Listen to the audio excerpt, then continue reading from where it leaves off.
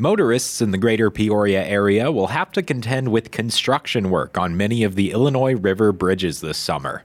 Most notable among the Illinois Department of Transportation projects is a $24.6 million upgrade of the Bob Michael Bridge that gets underway this weekend.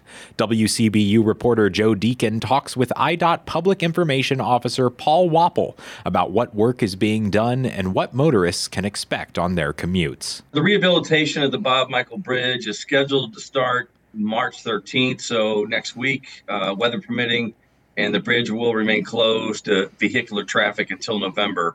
However, the bridge will stay open to bikes and pedestrians throughout the project. On March 12th, vehicle traffic will be reduced to one lane in both directions in preparation for the March 13th closure.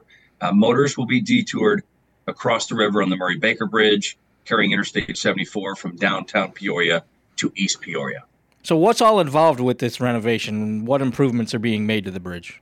The cost of the Bob Michael Bridge project is going to be about $24.6 million, and the work consists of removal of the sidewalks, reducing the outside shoulders to 3.5 feet wide, and consolidating the bike and pedestrian space to the north side of the bridge. The redesign will result in a 14-foot wide multi-use path with a concrete barrier wall that separates cars and the path to make it safer for everyone who uses the bridge. The new bridge deck will include a concrete overlay and new joints to help preserve and extend the life of the deck. And I know you kind of mentioned a little bit, but how long is the closure expected to last? The closure is expected to last until November. How much better will it be then for drivers and pedestrians once it's opened? It should be, a lot better. Definitely be a lot better. The Bob Michael Bridge was built in 1993. It spans about a half mile, carries traffic, of course, in Illinois 40 over the Illinois River.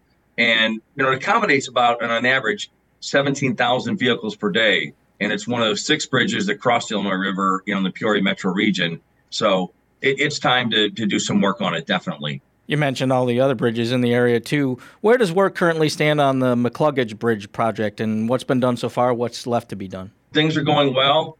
The new eastbound bridge is expected to open late February 2024, so just a little under a year from now. And after opening, there'll still be some work to be done, to complete the eastbound bridge over Adams Street. But we did significant construction progress in 2022 on the eastbound McCluggage. It's getting closer to the finish line. Crews completed construction on 10 new McCluggage Bridge piers last year, and that moves the project to within 3 new piers of the 24 that are required to support the deck of both the main bridge and the ramp. Workers are currently, working on completing those structures, so it is getting closer to completion. Workers will complete, the bridge substructure in the next several months, and they'll be simultaneously constructing the 650-foot arch that'll sit atop of the new bridge. The construction of the arch is occurring about 300 yards south of the new bridge site, and it can be identified by the green piling and the steel support towers on the Illinois River. And when it's complete, that massive arch will be floated into place on barges lowered onto the piers on each side of the navigation channel, sitting 130 feet above the deck and distinguishing, the McCluggage Bridge for future generations. A little further north, the Illinois 17 bridge between Lakin and Sparland will also be shut down for the next several months. What will this project entail? Yeah, the Lakin Bridge, the cost of that project is about $10 million. It'll include steel repair, bearing rehabilitation, joint replacement, painting, a bridge deck overlay, roadway lighting, drainage improvements, and some other related, miscellaneous work. And some of the special project provisions include some special environmental accommodations that will be made to prevent debris, equipment, tools, or any other construction-related materials from falling into the Illinois River. And that may result in closing the spans, except the main span over the navigation channel to all river traffic at times when that happens. To what extent might ongoing supply chain issues impact these projects and timelines and potentially lengthen these closures? I don't know. Every project's different, hard to predict or say if we'll have any delays on the projects or anything. Any of these bridge projects, either the ones that are either underway or will be underway soon or in the future. It's too hard to predict, if there'd be an impact. Are you experiencing some supply chain issues with the projects that are ongoing, like McCluggage? No, we have not had supply chain issues as far as the McCluggage Bridge. No, we've not. With all these simultaneous bridge projects in the region, how much concern is there about traffic overloads on, say, the Murray Baker Bridge or the Cedar Street Bridge or even the Henry Bridge north of Lakin?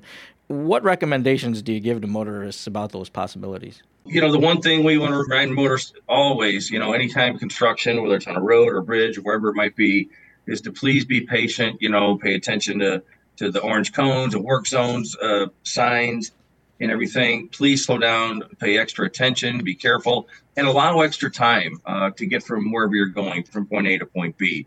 There is a lot of work going on the number of bridges in the Peoria and Peoria metro area.